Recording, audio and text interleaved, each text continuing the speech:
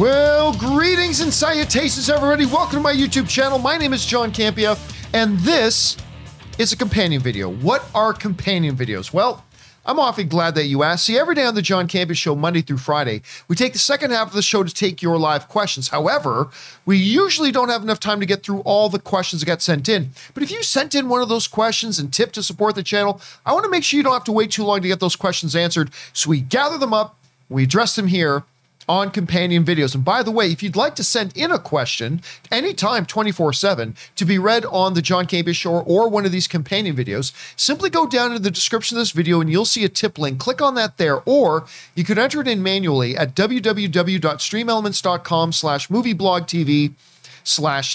You'll be getting your question read on a show if we deem your question appropriate to use on the show. And of course, you'll be supporting the channel at the same time. And all of us involved with the John Campea Show, thank you guys so very much for your support. Okay, guys, it's been a great couple of days. We've been doing the Adopt a Family thing. You guys have been supporting it like unbelievable. I'm going to give you guys some numbers and figures on tomorrow's John Campea Show that I think is going to excite everybody for the stuff that you've done. And it's just been amazing. We're so thankful for it. If you don't know what I'm talking about, go and watch today. That was Tuesday, November 30th's episode of the John Campea Show in the first 5 minutes. And we explain it all in great detail. But anyway, for now, let's start getting caught up on those questions, shall we? And we're going to start getting caught up with a question from Orange Grove 55, who writes, with the new COVID variant emerging, do you think it's likely movie theaters will close again? Thanks for all you do, John. I mean, I don't know. I'm not an infectious diseases expert, unlike half the people on the internet think because they've Googled some things that they're suddenly infectious diseases experts. I'm not. All I know is this, is that I've been keeping my eye on the stats. I know that even up till today, the COVID rates in California continue to drop. So that's a good thing. But what'll happen with this moving forward, I don't know. If this new variant becomes a major problem, then yeah, it'll shut down the movie theaters again. But have we learned enough, and have we got enough people vaccinated and all that kind of stuff that we're going to prevent it from being a problem? That's the question. And I honestly don't have the answer to that. My guess right now is that it won't get to that point, but that's just me guessing. I do not have a doctorate in infectious diseases, so I don't really know. All right, next up. We've got Benjamin Mason, who writes, I think all Amy was trying to say is that Spider-Man wasn't going to be a part of the Homecoming trilogy. I don't see how that makes any sense at all. Anyway, she just restarted her sentence to make that more clear. Not that she almost said something that she shouldn't say. I think that's wishful thinking.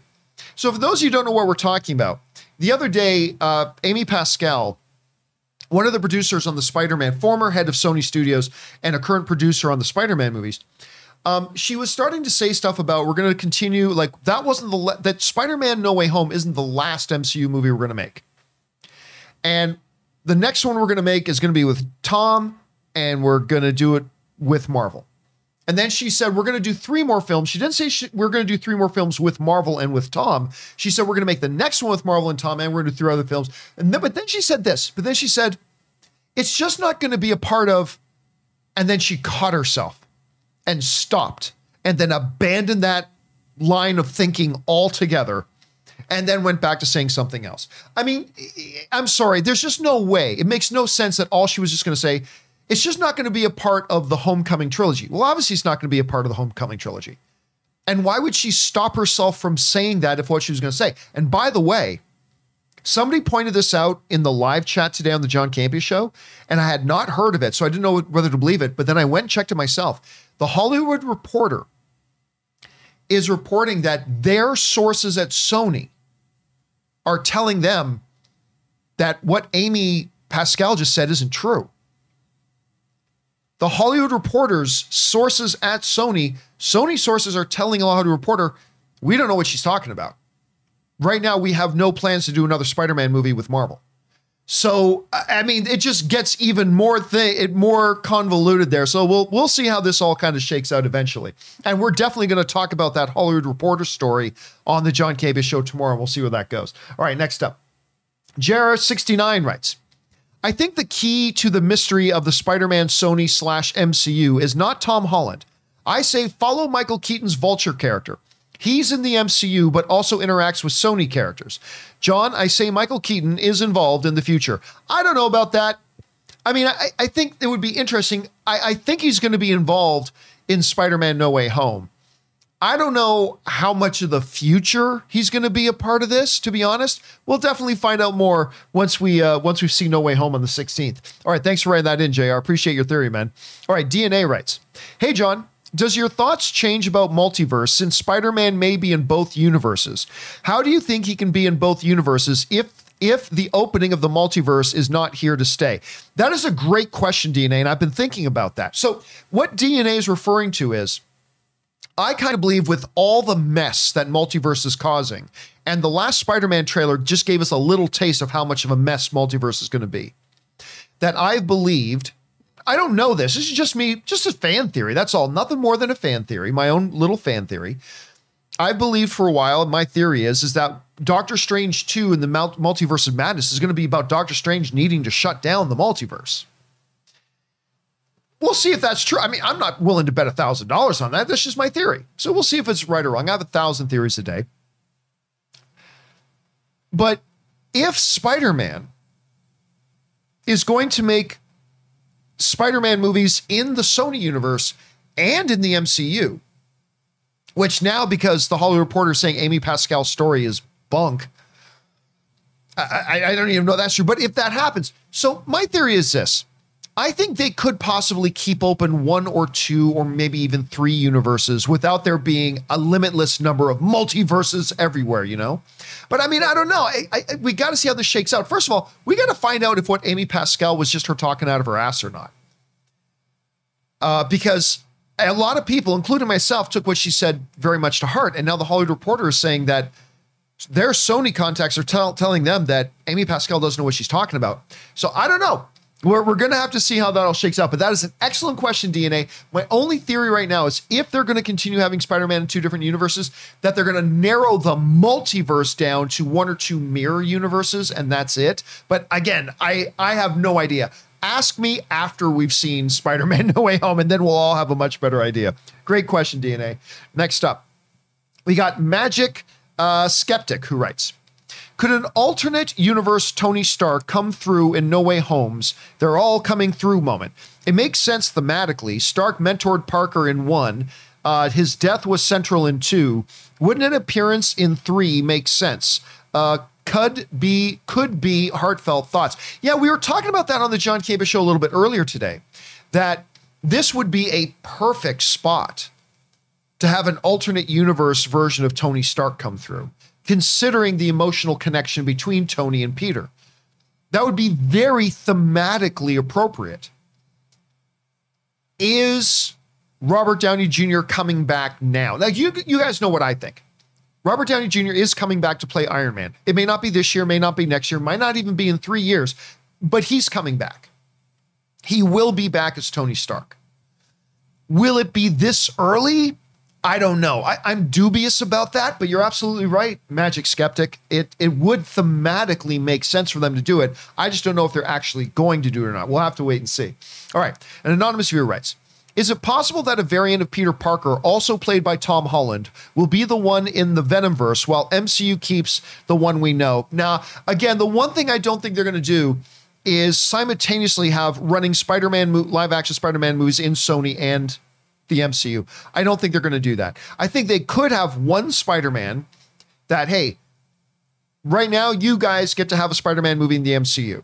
And 2 years from now, we're going to have a Spider-Man movie in the Sonyverse. And then 2 years after that, you guys can have one over here. But I don't think they're going to run 2 separate live-action Spider-Man at the same time. I don't think that helps Sony. I don't think that helps Marvel. I don't think either one of them wants that. So I don't think it's something they're going to do.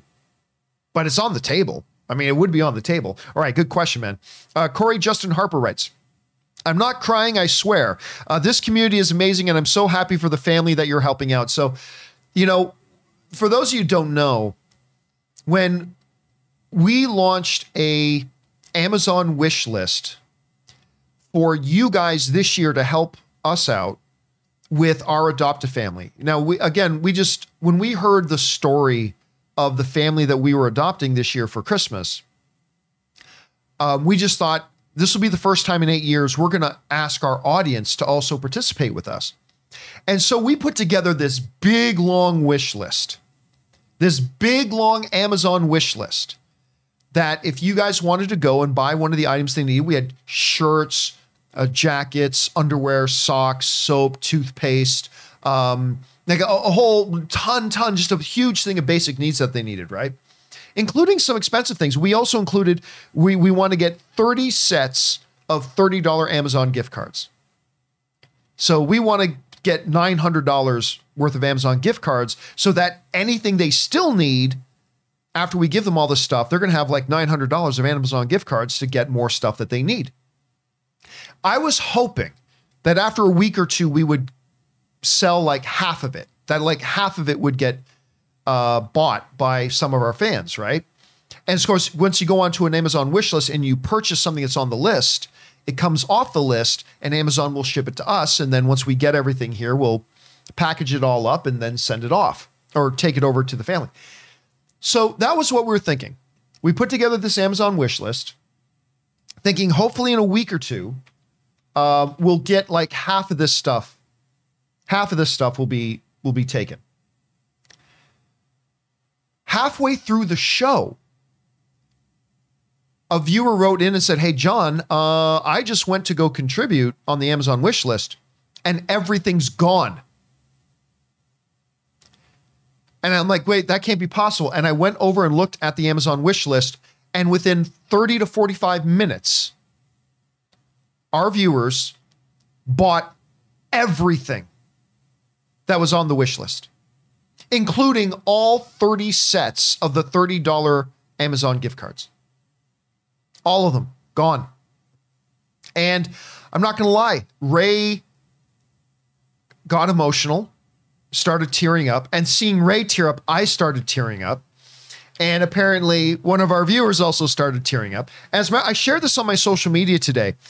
So anyway, just to follow that up. So Ann and I were like, well, then let's put a ton more stuff on the wish list for this family. And we even put some more expensive things like dressers and desks and chairs on top of things like we even put like Amazon Fire tablets so the kids could have like tablets for education and entertainment and fun, like all this kind of stuff. And we built an entirely new wish list. And that sold out in like 2 hours.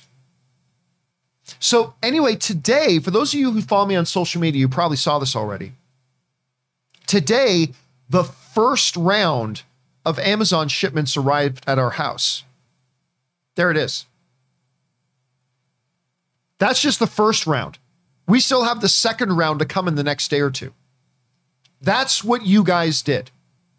All those packages are filled with basic needs that this family is going to have, that you guys have helped to meet, from clothes, toiletries, school supplies, things like that.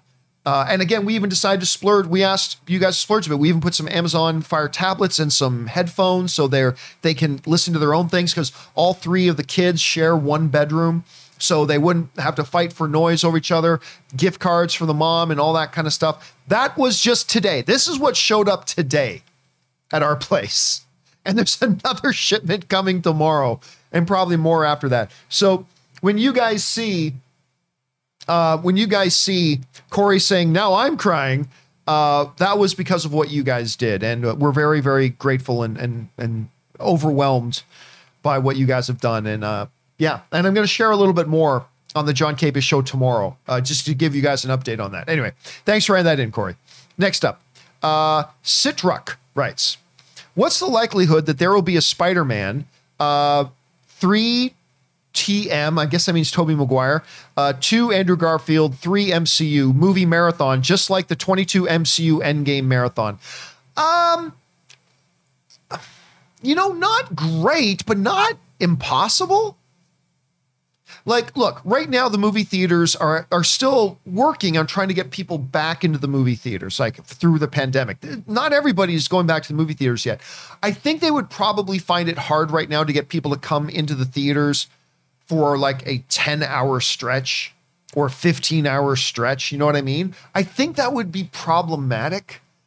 So I'm going to guess the chances are low for now But it's a great concept. But yeah, just because the way the situation is right now, I'm going to guess kind of low. If didn't have a pandemic going on, all that kind of stuff, probably pretty decent. But I'm going to say probably pretty low right now. Great idea, though, man. All right, next up.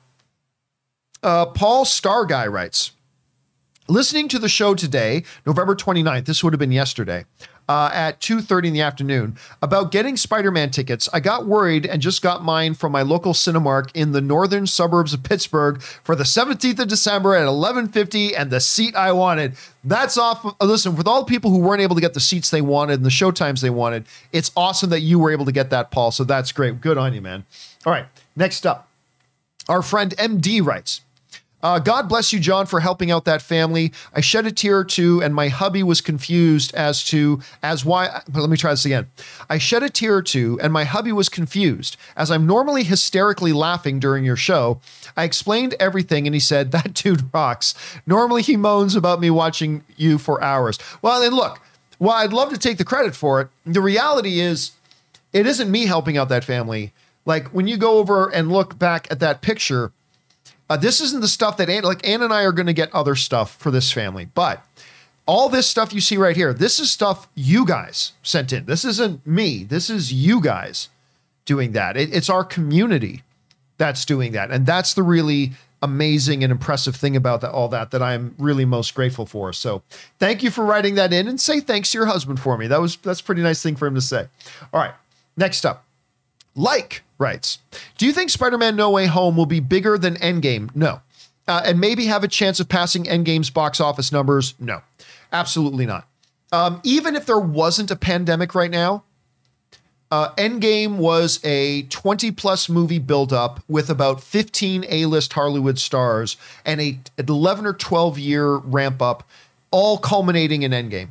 Spider-Man has got some of that kind of thing going for it, but it's not the same. So my thought is, even if there was no pandemic that we've been going through for the last 2 years, and even if everything was completely normal right now, no, this movie still wouldn't beat Endgame. It certainly isn't going to beat Endgame now. Now, do I think it can make $1 billion? Can it be the next movie, the first movie in 2 years to be the $1 billion club? Yes. Could it be two? Highly unlikely, but maybe at the outset possible. Can it be 2.7 billion? No, I don't see that happening. If it did, it would be an absolute triumph. Like, I mean, again, ask me that question after. Right now, we don't even know if the movie's any good. I mean, that's the reality. We don't know if the movie's any good. We can't really give an educated guess as to whether or not we think this movie can be a $2 billion movie. We don't even know if it's any good. We know it's going to have a big opening weekend, but if people don't like it, they're not going to come back for a second, third, and fourth screening, and they're not going to grab other friends of theirs who haven't seen the movie yet and drag them out to the theaters, like the type of thing we saw with Shang-Chi. Unless that happens, so let's see the movie first. Let's watch the movie first, and then let's getting in some guessing about what its ultimate box office could be. But right now, I'm going to say it's very, very unlikely.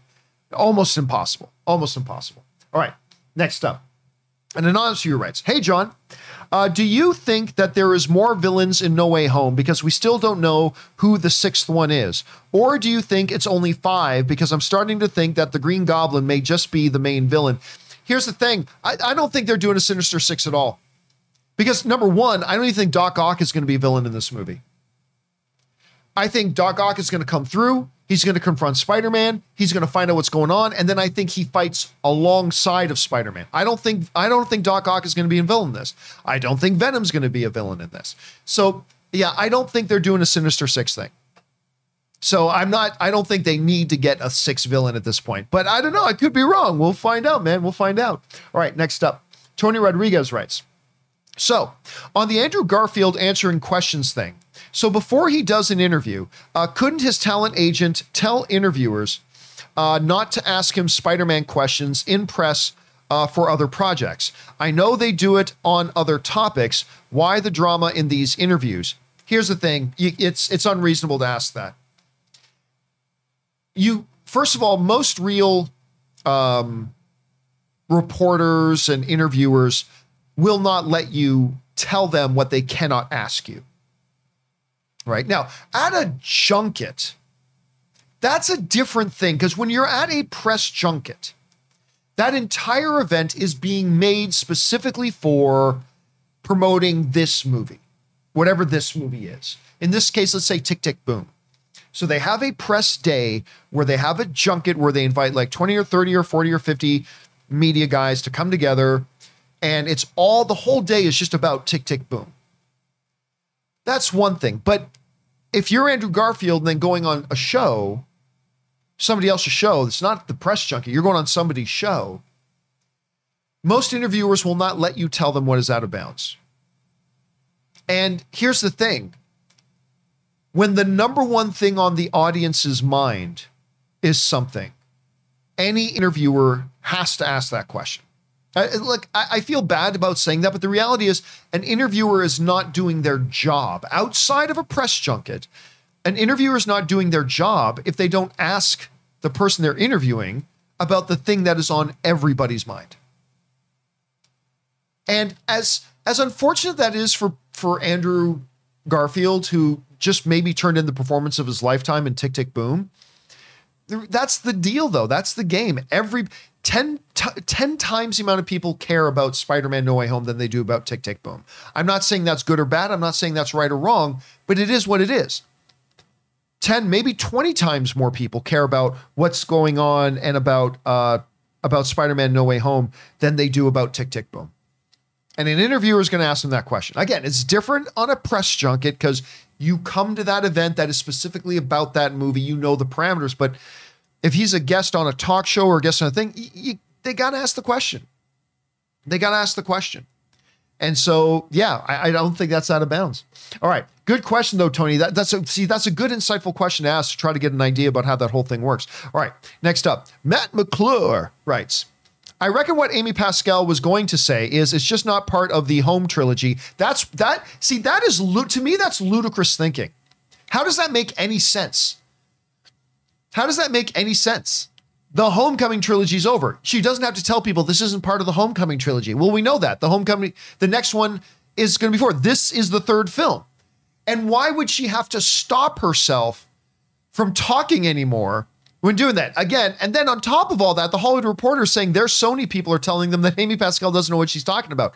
Anyway, let's go on. I reckon what Amy Pascal was going to say is it's just not part of the Home trilogy, and she was just trying to clarify this section is closed. Now we move into the next phase of Spider-Man's superhero life. See, again, Matt, I got to disagree. I think that's trying to make it look like what you want it to say.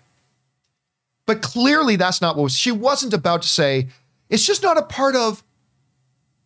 Why do you stop? If all you're going to say is just not a part of this trilogy. Well, yeah, we all know that. This trilogy's over. This is the third film. The trilogy's done. And now you're moving on to the next set of stories. And if that was what she was trying to say, why would she stop herself from saying it? Why would she say, yeah, we're going to make another one thing. It's just not going to be a part of, and then realize she had to stop. And then she totally started saying something else. I mean, that's great. You can say, I think it's more true to say that you want it. What you want her to have stopped herself from saying was, it's just not a part of the Homecoming trilogy. I mean, that's wishful thinking, but that's not what she was about to say. I don't know what she was about to say, but it wasn't anything about the Homecoming trilogy. That had nothing to do with it. And again, this whole conversation of what I'm saying and what you're saying might be totally moot because of what the Hollywood Reporter is saying, that their sources at Sony are saying what Amy Pascal said isn't true. But again, we'll talk about that more on the John Campy Show tomorrow because I'm completely confused by it, to be honest with you, dude. All right, next up, Jack Lumbers writes, have you or are you going to watch the new South Park post-COVID special on Paramount Plus? We watched it on Thanksgiving Day. It was hilarious. It was absolutely hilarious. Integrity. That was... And who didn't see that last part coming at the asylum with chaos? I mean, it was hilarious. I can't wait to watch the next part. All right, next up. Jack Lumbers also writes, have you caught the new season of Animaniacs? I have not. Actually, I haven't yet. I personally feel season 2 is better than season 1. Look, I haven't watched it yet, but all I can tell you is that for many decades, I've been a big Animaniacs fan. Big Animaniacs fan. And so I'll look forward to watching that. All right, Josh C. writes, Part of me wishes that in the new Batman movie, Riddler reveals the identity of Batman, and everyone in Gotham reacts by crying out, "Twilight boy!" The Batman is the Twilight boy. By the way, film looks awesome, and I can't wait to see Paul Dano. Yeah, listen, we're not going to stop hearing from these people who haven't watched a single one of the brilliant movies that Robert Pattinson has done since his Twilight days. We're not going to be rid of these guys who would ever do, the guy from Twilight boy is going to be Batman. Like, we're not going to be rid of those guys until the movie comes out. And you're right, the movie looks fantastic. Now, maybe the movie will suck. I mean, I don't know. And maybe Pattinson will be terrible in it. But I'm willing to put my money on the fact that the movie looks pretty damn good with a director like Matt Reeves. And look, Robert Pattinson has turned into one of the most sought after actors by directors today. There's a reason why Christopher Nolan, who did the most famous of the Batman trilogies, wanted to cast him for his latest movie, and why Matt Reeves wanted him for this one. But again, I kind of get it. If you've never seen any of the brilliant films and the brilliant performances that Robert Pattinson has done since his Twilight days, okay, I get it. I get your confusion. But you talk to anybody who has seen those Robert Pattinson movies in the meantime, they're all like, yeah, Pattinson could make a pretty damn good Batman. So let's wait and see. But I agree, man. I think it looks pretty damn good. All right, Mike C writes, "Here, John, go buy yourself some ice cream to wash the taste of ketchup and eggs out of your mouth." And of course, earlier today, because I felt really good about it, was that there was going to be a third, and I still think there will be a third Spider-Man No Way Home trailer. I still think there will be, but I was convinced that they were going to drop the third Spider-Man No Way Home trailer on the day that the tickets went on sale, and the fact that it was a Monday, meaning there was Monday Night Football, and they have released big major trailers for their big blockbuster films during Monday Night Football in the past. I thought for sure they were going to drop a new trailer. And they didn't. And I had to eat ketchup on eggs, and I nearly vomited, but they let me go get some Pepto-Bismol, so I survived. All right, next up. Kenshin the Machinist writes, Venom says he's got hive memories from other universes. No, you're misunderstanding him. Says he's got hive memories from other universes, and then he recognizes Spidey on TV. The movie never says he recognized him. Could this be because he has Topher Grace's Venom's memories? Over under 1%, we get Tom Hardy and Topher Grace's Venom in No Way Home. Oh, and Joe Manganiello as Agent Venom. Okay, so let's get to the main thing here. In Venom 2, he wasn't saying he had the memories of, he was talking about literal universes. He wasn't talking about alternate universes. Because remember, he's an alien species, his species that has been throughout the cosmos. He wasn't talking about alternate reality or multiverse universes. He was literally talking about, within our plane of existence, the universes that are out there. And some people say he recognized I never got at all that he recognized Spider-Man. So anyway, I think that's just a bit of a misunderstanding of what was going on there. Now, for all we know, we'll get into Spider-Man No Way Home and we'll find out that's exactly what he was talking about, but I don't think it was. Or else Venom the symbiote wouldn't have been so confused about the fact that they just traveled to a different reality at the end of Venom 2, right? It wouldn't have confused him. So yeah, I don't think he was talking about multiverse universes. He was literally talking about out there amongst the stars, the universes. At least that's what I believe. And maybe I'm right, maybe I'm wrong. We'll find out, Kenshin. All right. Ryan Butt writes, Amy Pascal saying it's just isn't a part of the MCU, but then overcorrecting and saying they're actually going to do 3 more Spider-Man movies set in the MCU. By the way, she never said they were going to do 3 set in the MCU. She said they're going to do 1 in the set in the MCU, and then she said we're going to do 3 movies. She may have meant 3 movies. All 3 movies will be in the MCU, but just being specific, what she specifically said was the next movie will be with Tom and with Marvel or in the MCU. And then later she said, we're going to do 3 more movies, but she didn't say 3 more movies in the MCU. Again, I'm just being specific. That's specifically what she said. But she didn't say it just isn't part of the MCU. She didn't say it isn't going to be part of the MCU either. She said it just isn't a part of, and then she caught herself and stopped and then reset and started saying something else. But she didn't say it just isn't part of the MCU, and she didn't say it just isn't part of the Homecoming trilogy. She didn't say either of those things. Anyway, but then overcorrecting the MCU reminds me of Ben Affleck overcompensating at San Diego Comic-Con, saying that he'd even be an ape for Matt Reeves. Yeah, we all remember that. Right? Like, you guys remember a couple years ago, I was the first person to report, and I'm not a scoop breaker at all, but I had heard from very, very connected, multiple, very connected sources that Ben Affleck was out as Batman. And nobody believed me. And Ben Affleck kept going out insisting that he was still Batman. Even at Comic-Con, he got on stage when they were promoting Justice League. He got on stage, said, I can't wait to be Batman. I'll walk on all fours like an ape for Matt Reeves, because Matt Reeves did the Apes movies, to be Batman for Matt Reeves. Woo! And I still told everybody he's just covering to promote Justice League. He's not Batman anymore. Nobody believed me. Nobody believed me. It wasn't until much later that everybody finally came clean, that not only was he out as Batman, he had been out as Batman for ages. Is that what Amy Pascal is doing here? I don't think so. I don't think so. I don't think Amy Pascal is overcompensating like the way Ben Affleck overcompensating. I don't think Amy Pascal actually knows there's no more Marvel Sony partnership and she's just overcompensating to hide it.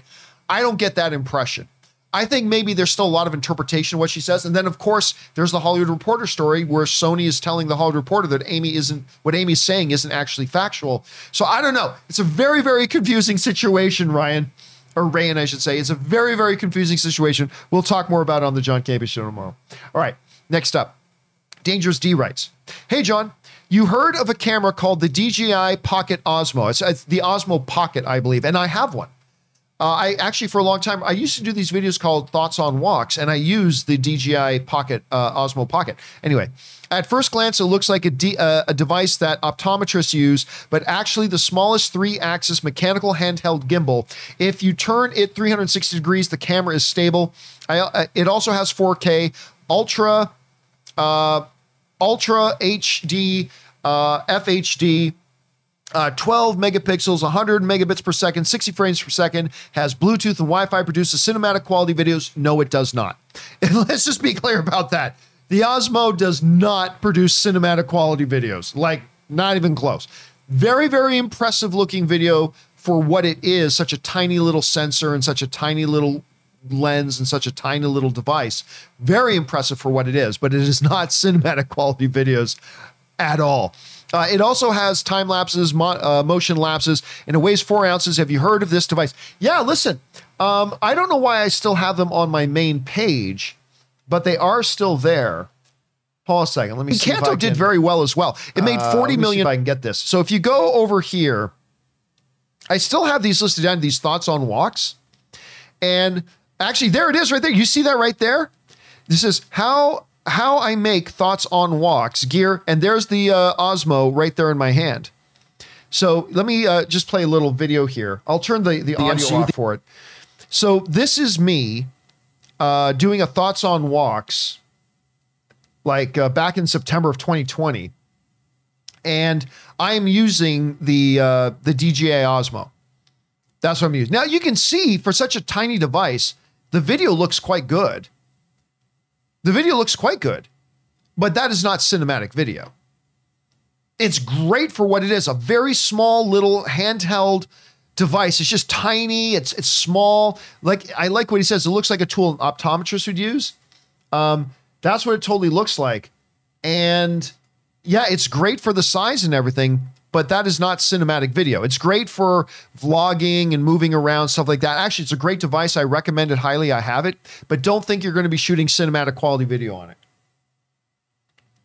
Right there is what you can kind of expect to shoot for. Again, that's pretty good looking video, but that's what you can sort of expect to shoot with it. So yeah, there's that. Okay. Thanks for writing that in, man. But yeah, it's a fun little device. I enjoy it. I like it. I'm glad I have it. All right, next up. We got Mischievous Gremlin who writes, one of two. Well, John, today, Tuesday, now that is today actually, is the day where we will get the finale of season 1 of Chucky. And I know you probably don't care. You're right. I don't care about that. But me being a Chucky fan, I am really surprised at how this season has gone. In fact, I have to say that has been one of my favorite installments into the Chucky franchise. And that's quite an accomplishment, even when it comes from a cable series like Sci-Fi and USA. Overall, I can't wait to see how it ends. And here's the good news for you, Mischievous Gremlin, is I personally don't care about the Chucky series. I'm not saying it sucks. I don't watch it. So I just don't care about it. But the good news for you and your fellow fans of this Chucky series is, if I'm not mistaken, they just recently announced that it's been renewed for season 2. I might be mistaken about that, but I believe I saw in my newswire in the last couple of days that Chucky, the Chucky series, has been renewed for season 2. So time to celebrate, man. If you're a Chucky fan, this is good news for you. Season 2 is going to be on its way. So that's awesome, man. All right, next up. We got Sean McWilliams, who tips in $50. Thank you, Sean, for tipping that in, man. We appreciate your generosity, dude. And Sean writes, John, it looks like everyone has already purchased everything on the Adopt a Family wish list on Amazon. The last item is $100, but it won't let me purchase it and ship it to your address. Please accept this and use it towards helping the family. Thank you. Oh, dude, that's so nice. You know what? On top of everything else that Ann and I are going to be putting into it, we'll make sure we add another $50 for that. So thank you for that. Now, by the way, guys, please, I understand why Sean just did it. Please don't send in super chats like that and say this is for the Adopt a Family. There's a reason we're keeping it separate, or else our bookkeeping is going to go insane. We're going to get massive tax bills on it and everything. So do keep it separate. But I understand, Sean. Thank you for sending that in, and we will make sure we add that extra $50 on there. So thanks for sending. Thank you so much for your generosity on that, man. That's really, really cool of you, dude. Thank you so much. All right, next up. Murray Reich writes, our friend Murray Reich writes, 1 of 4. Like you and everyone else, I was busy looking for tickets for No Way Home, and of course, all ticketing sites, Fandango, Regal, and AMC were down.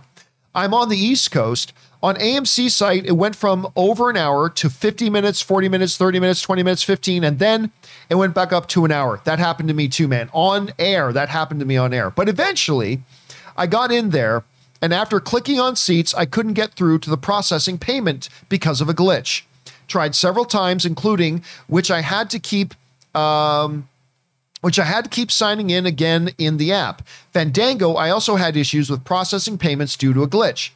Even at one point, they gave me the wrong movie show times. Finally, at 3:30 a.m., I finally bought tickets on Fandango, which I was like, screw AMC, the AMC app then. Then I bought a few other showtimes in different theaters for backup just in case I can't make it to one of them. Although I now realized that I didn't really have to stay up all night to get them because I'm not going to be able to see the movie till Sunday. But I didn't want to risk losing seats. Here's hoping I'm able to avoid spoilers until Sunday evening. Yikes. And yeah, that's the dilemma, right, Murray? That's the dilemma right there. Now, you're right.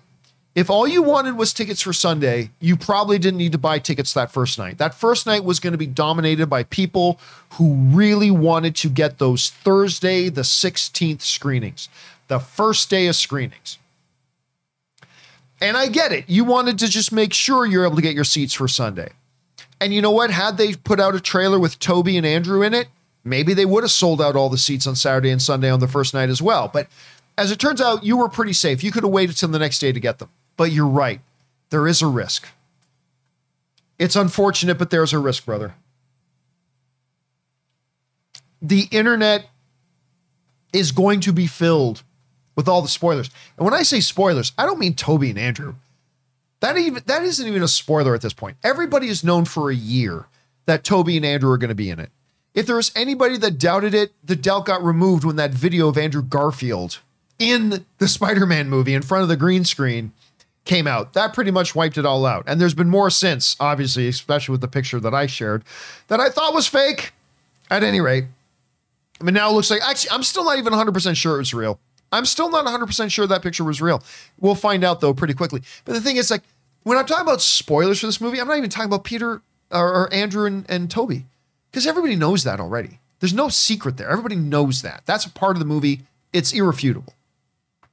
I'm talking about the real spoilers in this movie. The things that are going to happen in this movie that nobody's even speculating about, that no one's even guessing at, that no one's going to see coming. Those are the things that are going to start flooding on the internet the moment the first public screening starts showing. And so, yes, brother, you've got a tough job ahead of you, keeping yourself isolated in a deprivation shroud, like on Foundation, to try to keep all of it away until you can get yourself to that movie theater on Sunday. I'm going to be cheering for you, man. I'm going to be cheering for you. I hope you're able to do it, dude. All right, next up, Murray Reich also writes, imagine if we still had last year's 2020 early 2021 social distancing seats in theaters. We would all go nuts trying to buy for No Way Home opening night. That would be a double nightmare. Dude, can you imagine that? If we were still in a position, and listen, I was all for them doing the social distancing in the theaters. If that's what it took to get the theaters open, do it. But if today we still had those where theaters could only be 40% full, oh my God, can you imagine how big of a fight it would be to get those tickets then? Because less than half the seats would be available. It was already a nightmare. It would have been unimaginable, Murray. Unimaginable. All right. Lorenzo writes, John, do you not like to laugh? I like to laugh because that's the only reason I can think of as to why you're not watching Psych. Yeah, listen, I don't know that it's funny because I've never seen it. Of course I want to laugh, but everybody says their favorite show is hilarious, and often it's not. But I've been hearing a lot of people lately. You're just the latest person, Lorenzo, to tell me that I need to try to start watching Psych. I am going to try to start doing that soon. I promise. All right. Kevin K98 writes, hey, John, some Arcane fun facts. Number one, Arcane is 100% financed by Riot Games. Netflix only distributes it. Well, just to be clear, Kevin, that's not unusual. That's not unusual at all. Yes, there are a number of Netflix originals that Netflix actually produces, but a lot of Netflix originals are actually already produced and then brought to them. And then they have really good taste in what they put on when it's not movies. When it's series, they have great taste. And then they put it on, it becomes what's called a Netflix original at that point. So that's not an unusual thing. Anyway, Netflix only distributes it. Number two, all the characters' face expressions were hand animated, no mocap. That is very interesting. I didn't know that. That's cool. Number three, the show two creators are both first-time writers. They were game designers. As far as I understand, the actual story for season one of Arcane was written by, and I believe to a degree directed by, a guy by the name of Ash Branton. I'm trying to remember his name. I think it's Ash Branton. Anyway, Ash Branton was also a writer and director of like one of the most celebrated animated films of all time in Toy Story 2. So it's not quite true that this show is just written by these two guys who've never done any writing before.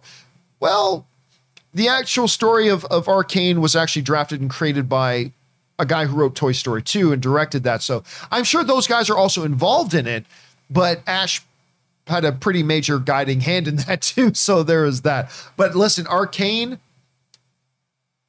came out of nowhere as a show that I wasn't even all that interested in. Not even all that interested in. And is now my all-time favorite animated series. God, I love that show. I cannot wait for season 2, man. I cannot wait for season 2. All right, next up, we've got Hannah, who writes, how can Star Wars fans let Lucasfilm know they miss Star Wars on the big screen? I think they know Star Wars fans miss Star Wars on the big screen. They know that. I have a feeling Lucasfilm doesn't know what people want to see. A lot of comments I read everywhere seem to want a brand new time period, like a big brand new event. No, listen, Lucasfilm knows what people want to see. They know what's out there, but you also can't be completely guided by and driven by what people want to see. You have to drive by what you think people don't even realize they want. Like when you look at the big mega successful companies, like take Apple, for example. Apple has made an industry out of not necessarily giving the Apple fanboys what they want, but by giving them things they didn't even realize they wanted. Right? That's what separates the really successful from the middle of the road companies. But no, believe me, Lucasfilm knows what they want. It's just a matter of trying to execute. And yeah, look, I'm missing them on the big screen too, Hannah. Like nobody's business. I'm missing them. I want a Star Wars movie, damn it. So I'm hoping it comes too soon. I really, really do. All right. Next up, we've got an anonymous viewer who writes, to me, Star Wars right now isn't very exciting because we already know what happens, and it's not like a big prequel either of a main character. Sorry, it's not like a big prequel either of a main character. It's more so the in-between. I just want something new. Well, listen, wanting something new is something I've been complaining about for a long time. Like everything about Star Wars for the last couple of decades, even the things that I've really liked and enjoyed a great deal, is that... what was I trying to say? Oh yeah, even the things that I like a great deal, the big problem is that, sorry about that, I actually had to answer my phone. It was Ray calling. It could have been important, so I had to answer the call for Ray. Anyway, yeah, I've been complaining for that the big problem with Star Wars the last couple of decades is that they keep doing ground we've already covered. It keeps shrinking the universe instead of expanding it. We keep revisiting characters we already know when Star Wars is supposed to be a universe that is billions of worlds with trillions of characters and many stories to tell. They've just made it small. Now, I think Mandalorian has felt very different because at least it's in different corners, new central characters. Yeah, they've come across other characters that we already know, but still, the focus of the story seemed to be on a new character. That's been exciting. So, but I'm with you overall, Anonymous. I am dying for something new in the Star Wars universe. And it looked like we were going to get it in Rogue Squadron, and now that's gone. It looked like we were going to get it in Acolyte, but I haven't heard anything about the development of Acolyte. And I don't know, it's a little worrisome, man. It's a little worrisome. All right, next up. We got Dangerous D who writes, hey, John, Deadline's reporting that Channing Tatum and Steven Soderbergh are making Magic Mike's Last Dance, the third film from the franchise. It is set to premiere exclusively on HBO Max. Also, a reality competition called Finding Magic Mike will premiere on Max on December 16th. Yeah, we talked about this. This was one of our main topics on the John Campus Show earlier today. And while it may sound surprising that they're doing another Magic Mike, it's really not all that surprising when you realize they're going to put it straight to HBO Max, and that makes sense. The first Magic Mike made about $167 million at the box office. Magic Mike 2 took a big drop in box office. The first one made like 167. The second one made like 110 or somewhere around there, right? Took a massive drop. So the only way you're going to get this one made is by making it a straight to HBO, straight to streaming thing. So that makes sense. And I think it's going to find an audience there. All right, next up. Johnny Weiner writes, after purchasing Spider-Man tickets one night, the next day I couldn't sign into the AMC website or the app sign in. I failed. I check everything, password or internet connection, and still nothing. Does anyone having problems with AMC or just me? Not sure what to do. I have had no problems. Actually, no, I got my phone right here. Let me see what's going on. I have personally had no problem signing into the AMC app. See, it's loading right now. And yeah, I'm logged in, no problem. So everything seems to be good. What I would do is I would reset your device and try it again. If you still have problems, maybe get a hold of somebody at AMC, but I have had no problems with that, Johnny, but check it. There could be something wrong, maybe not. Again, I would highly recommend restart your phone and then try the app again and see if that works. If not, get a hold of somebody at AMC and see what can be done. All right. Thanks for bringing that up. Fanimator writes, hey, John, I sent a tip a while ago about how 15 friends and family and I watched Star Wars 9 at the Navy Pier IMAX on opening Friday night. I finally got tickets for No Way Home for Friday, December the 17th at 9:15 at AMC River East 21. Do audiences usually applaud, cheer, react to movies at that time? Well, it's not about what time. Every audience is unique, right? Just like every individual is unique, every audience comprises a different group of individuals. Like you can walk into one movie theater, watch a movie. Let's say, I don't know, Venom. And the movie plays and nobody makes a peep. And then when everybody's walking out, you'll hear some people grumbling saying, oh, that wasn't so good, blah, blah, blah. Meanwhile, you can go to that same movie theater the very next night, watch the same movie again with a different audience, and the whole audience will be cheering and hooping and hollering and having a great time and loving it. It's really different. So I don't know if it's about what time of day it's at. I don't know if it's story. I've been in audiences where at noon and going crazy. I've been at audiences at midnight screenings and them going crazy. I've been to audiences at midnight screenings where nobody made a sound. So every single time is different, man. Everything single. But I know this. I have more fun at a movie when the audience is really getting into it. Some people prefer a quiet audience. I respect that.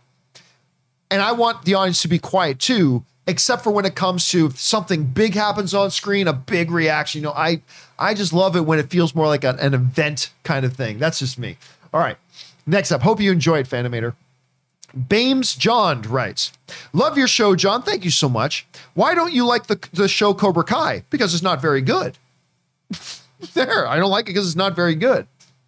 It's hyper cheesy, but it's supposed to be cheesy. Just because it's supposed, like, if a chef makes you a dish and you take a bite and you say, this tastes like shit. And the chef says, well, see, that's the thing. It's supposed to taste like shit. Do you suddenly go, oh, in that case, it's awesome? No, if it tastes like shit, it tastes like shit. I don't care if it's supposed to be. I don't know. Listen, all due respect to everybody who likes Cobra Kai. My wife, Anne, loves Cobra Kai. Loves it. So I ain't crap talking on anybody that likes Cobra Kai. Listen, I was excited for the show. I gave it the first 3 or 4 episodes. I found it almost unwatchable. But that's just me. I'm not saying that nobody else should like it. I'm just saying I wanted to like it. I gave it a shot. Didn't work for me. I don't think it's very good. But I'm thrilled that other people like it. So yeah, there's just that. All right, next up. CJ tips in $20. Thank you, man, for supporting our channel on that level. Hey, John, speaking on Kevin Feige saying Spider-Man being the only hero with the superpower to cross cinematic universes, but we have Venom crossing into the MCU. That's different. Does that make the Feige statement false, or that Venom isn't a hero, so he doesn't count, or Venom doesn't have the superpower to switch cinematic universes, so he's technically not wrong? I'm just kind of confused with the statement after seeing Venom in the MCU. Thoughts? Okay, fair question, CJ. Let me see if I can figure out a way to explain this. Okay, let's say you're on one side of a cliff, and then there's a big chasm, and then there's another side of the chasm, right? You're on a cliff here, and there's a cliff way over here. And we say, Captain X is the only one with the power to cross the chasm. And Captain X can run and jump and land on the other cliff on the other side. Well, now let's say I'm standing there and Captain X punches me in the face so hard that my body sails over the chasm and lands on the other side. Does that mean I have the power of jumping between caverns, jumping between the cliffs over the cavern? No, it doesn't mean I have the power to do that. That was done to me, right? I didn't, on my own will, go, I'm going to jump from this cliff to this cliff. Woo! Nope. I got punched in the face and I flew all the way over there. I don't have the power to do it. It was done to me. When you watch the end of Venom, you don't see Venom having the ability to travel between universes. It's something that happens to him. Against his will. Totally by surprise. Something happened and it dragged him over there. It wasn't him doing it. So that's what I think it means when Kevin Feige says only Spider-Man has the power to travel between cinematic universes. I think we're going to find out in No Way Home and maybe even Doctor Strange 2 what he means by that. But I don't think it's a contradiction when we see what happened to Venom, because Venom didn't travel between cinematic universes. He got dragged against his will in between universes, right? So it's a different thing. Just like Captain X jumping is one thing, me getting punched in the face and sailing over it inadvertently against my own will, that's a totally different thing. So that's how I would answer it, CJ. But more importantly, we'll get more solid answers once we actually get a chance to sit down and watch Spider-Man No Way Home. And then we'll probably get a clearer picture of what Kevin Feige meant. Thanks for writing that in, man. And again, thank you for supporting our channel on that level, CJ. That was really nice of you. All right, next up. Ryan Lohner writes, I just finished Arcane. Awesome. I love that show. My favorite animated show of all time now. And major kudos to how I never once found myself thinking, maybe this makes sense if you know the game. It's completely accessible, even if, like me, you've never once cared about League of Legends. And that's the thing. I don't think this game has anything to do with League of Legends. To be honest with you, like, League of Legends is just like this rampant first-person shooter combat game, right? PvP player combat game. I think a lot of this was created for the game, but you're right. Never once. I'll tell you what. If I had never heard of League of Legends, that doesn't affect my viewing of this movie at all, of this show at all, I should say. There was nothing in this show that required you to know anything about the game. That's a very Kevin Feige thing to do. They made that show in such a way that you don't have to have even heard of League of Legends to be able to watch it and enjoy it for what it was. And that's part of the power of this show, man. That's one of the reasons why I love it so much, Ryan. All right, next up. Riri Movie Guy writes, 1 of 3. Hi from Arkansas. I've been a fan for 9 years and I'm working towards creating my own podcast. Good on you, man. That's awesome for you to do. You've been an inspiration for that.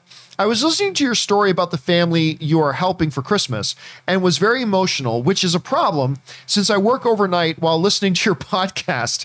I was a kid in a poor home with a single mom with 3 kids.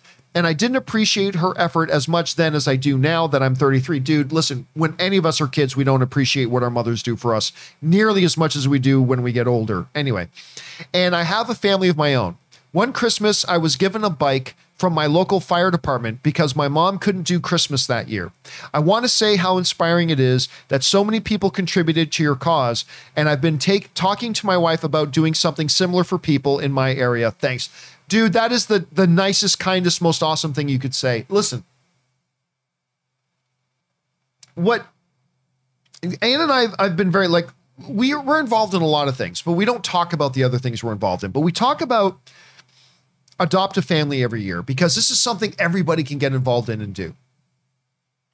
And Ann and I, every year that we get close to Christmas, we tell everybody about Adopt a Family because you can contact your local municipality, ask them about what they do for a local Adopt a Family at Christmas program, and you can get involved. And listen, it doesn't take a lot of money. Like, even if you can get together $200 or $300, listen, believe me, a parent, Ann and I have seen it for 8 years in a row. A parent who's just having a hard time keeping the lights on and keeping some food in the fridge. You showing up and them being able to have their kid get a present for Christmas. I'm not going to get emotional, but Ann and I have seen this year in and year out, what that does for that parent, how it makes that parent feel. Like, forget even how it makes the kid feel, like how it makes the parent feel seeing their child getting a gift that maybe they couldn't give that year, but their kid got a little bit of a Christmas that year. It's amazing. And that is why Ann and I have been involved in this for 8 years in a row, and why every year we encourage everybody to do it. You don't need to raise a ton of money. Just get $100, $200, $300. Get a couple of friends together and say, let's all together go in on this and do this thing. Now, you guys have helped us out with this particular family this year because this family's had a more tragic story than we've ever heard doing it around here. But if this stuff has inspired you to also get involved and do this in your community to find a family next year, or maybe even this year, there's still time. It's still only November. I mean, as of this recording, it's still only November, at least for a few more hours. Time to do it. And that's awesome. So thank you for writing that, man. Thank you for sharing that background in your story as well and giving me a little bit of context to that. So that's inspiring, man. That's absolutely inspiring. And good luck on getting that podcast started, man. All right. Next up. Rai the Movie Guy also writes, has anyone considered that some of the villains in Spider-Man No Way Home are not necessarily coming from the universes that we've seen, but could be variants? Might explain some of the different looks for Goblin, Electro, Doc Ock, Arms. I don't think they're variants because that would require the audience to have seen Loki, and Kevin Feige never makes it necessary to watch a previous thing in order to watch one of the movies. They could just be, listen, this is the multiverse. So there could be a lot of different, Doc Ocks out there, a lot of different Electros. I think it's going to be the ones we know, though. I could be wrong about that, but I think it's going to be the ones we know. We'll find out soon enough, dude. We'll find out soon enough. All right, next up. Only 2 questions left to go. Hot Rod writes, So now that we raised all this stuff for the adopted family, are you going to do, with their permission, of course, a delivery and family reaction to the things we got them? It would be a heartwarming thing for the holidays and to show YouTube can do great things. This is something I've contemplated a lot, Hot Rod. Right now I'm leaning towards no. And the reason I'm leaning towards no is this. I just want this family to enjoy this day. I don't want to put a camera on them. Now, look, I may talk to the mother and say, hey, without giving away what's about to happen, and say, hey, we also had some of our online community wanted to kick in a little bit too. And I mean, just to encourage other people to get involved with adoptive family, would you mind if we, shot a little bit of footage on my phone for what? Because remember too, she's also got kids.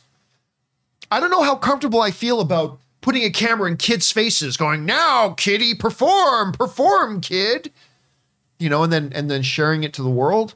I just don't know how I feel about that.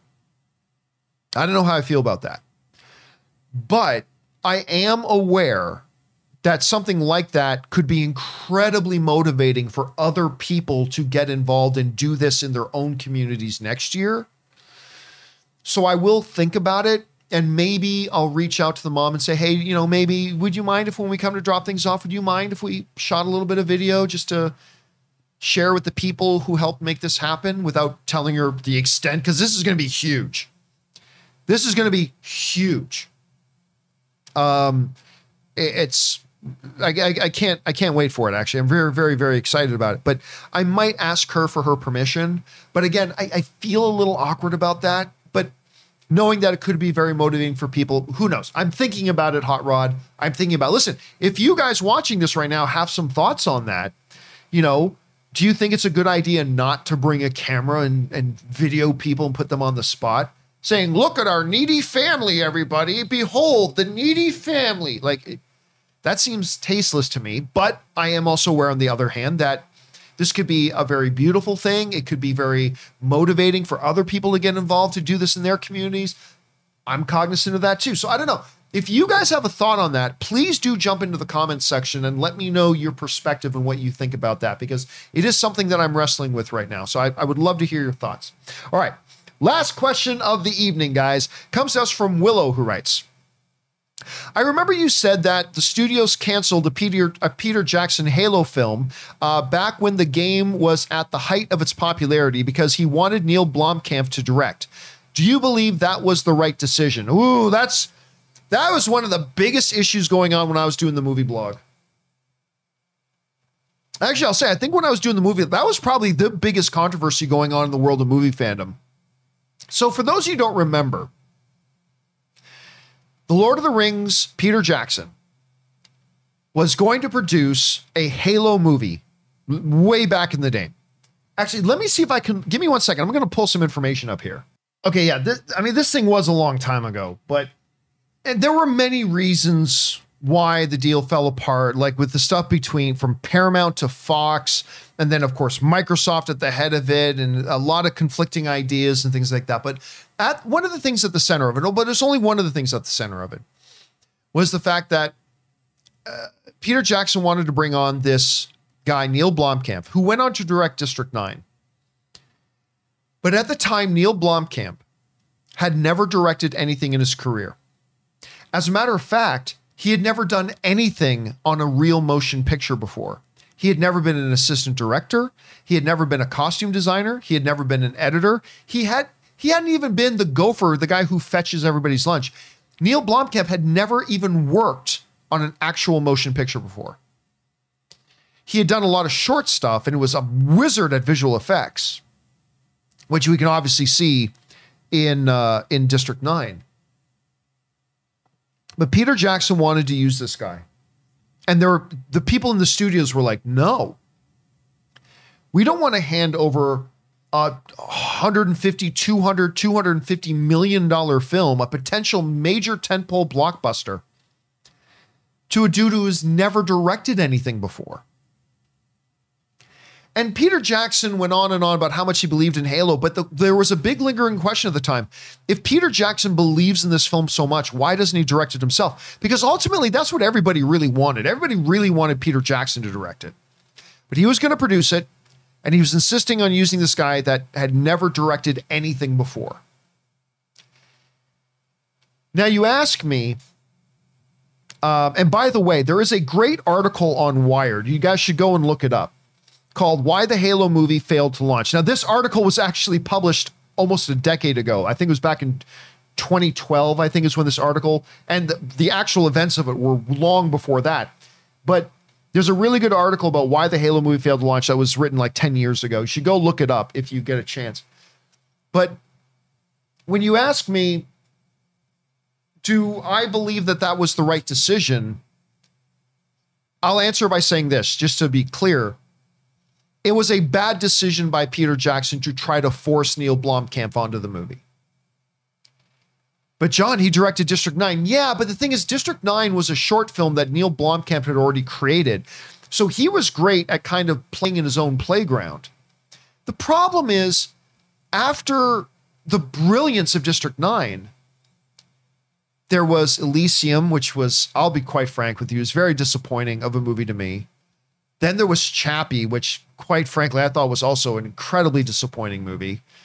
And so when he was given the ability to just play in his own playground, because he already done a District 9 short film, and it was really just to do a full-length feature version of that with Peter Jackson behind him, and it was great.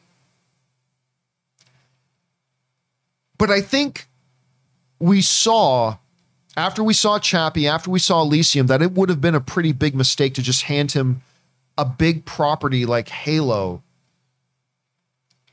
and when he had never had any experience. What I think the studio should have done is said, I'll tell you what, Peter, let us give the director's chair to this Neil kid on a smaller movie we've got in the works. And let's at least see what he can do. And let's let him get a little bit of experience of doing this. I don't know. It's a lot of stuff, but yeah, I'll be honest with you. At the time, and even today, at the time I agreed it was a bad idea to bring a guy who had never worked on a movie before in his life to direct Halo. And today now, decades later, I still believe that. I still believe it would have been a mistake. I think it would have been a mistake. And to this day, I still don't know for the life of me why Peter Jackson, who professes to love the Halo franchise so much, why he didn't just direct the damn thing himself. It's what everybody wanted. But I don't know. It's probably, and listen, the information we know is probably just the tiniest tip of the iceberg compared to all the real mountain of ice underneath the surface. We probably only know 5% of the information. We are probably blissfully ignorant of what the 95% of the real story is, but only going off the 5% we know, I think it was a bad idea to try to have Neil Blomkamp be the director of that. And that's just kind of my take on it. All right, guys, listen. There were more questions that you guys sent in earlier today. We'll pick right up after Willow's question on tomorrow's episode of the John Campea Show. So if you sent one in today and you haven't seen it read off yet, don't worry. It's going to be one of the first ones we get to on the John Campea Show tomorrow. And for now, that'll do it for this installment of the companion video. Thank you guys so much for being here. And special thank you to all you guys who sent in those questions. Number one, because you gave us great fun things to talk about. But number two, you supported this channel as you did. And all of us involved with the John Campea Show. Thank you guys so much for your support. Again, make sure you tune in and join us for the John Campea Show tomorrow. That'll do it for me for now, guys. My name's John Campea. And until next time, my friends, bye-bye.